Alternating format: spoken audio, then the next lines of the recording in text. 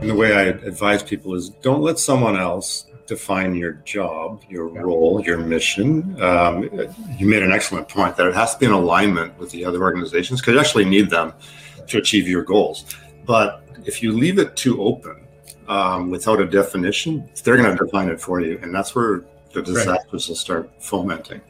Exactly. Rick, what are your thoughts on this topic? I think in the early days, it's inevitable that we have to learn what our journey needs to be. We have to learn what our customers really need from us.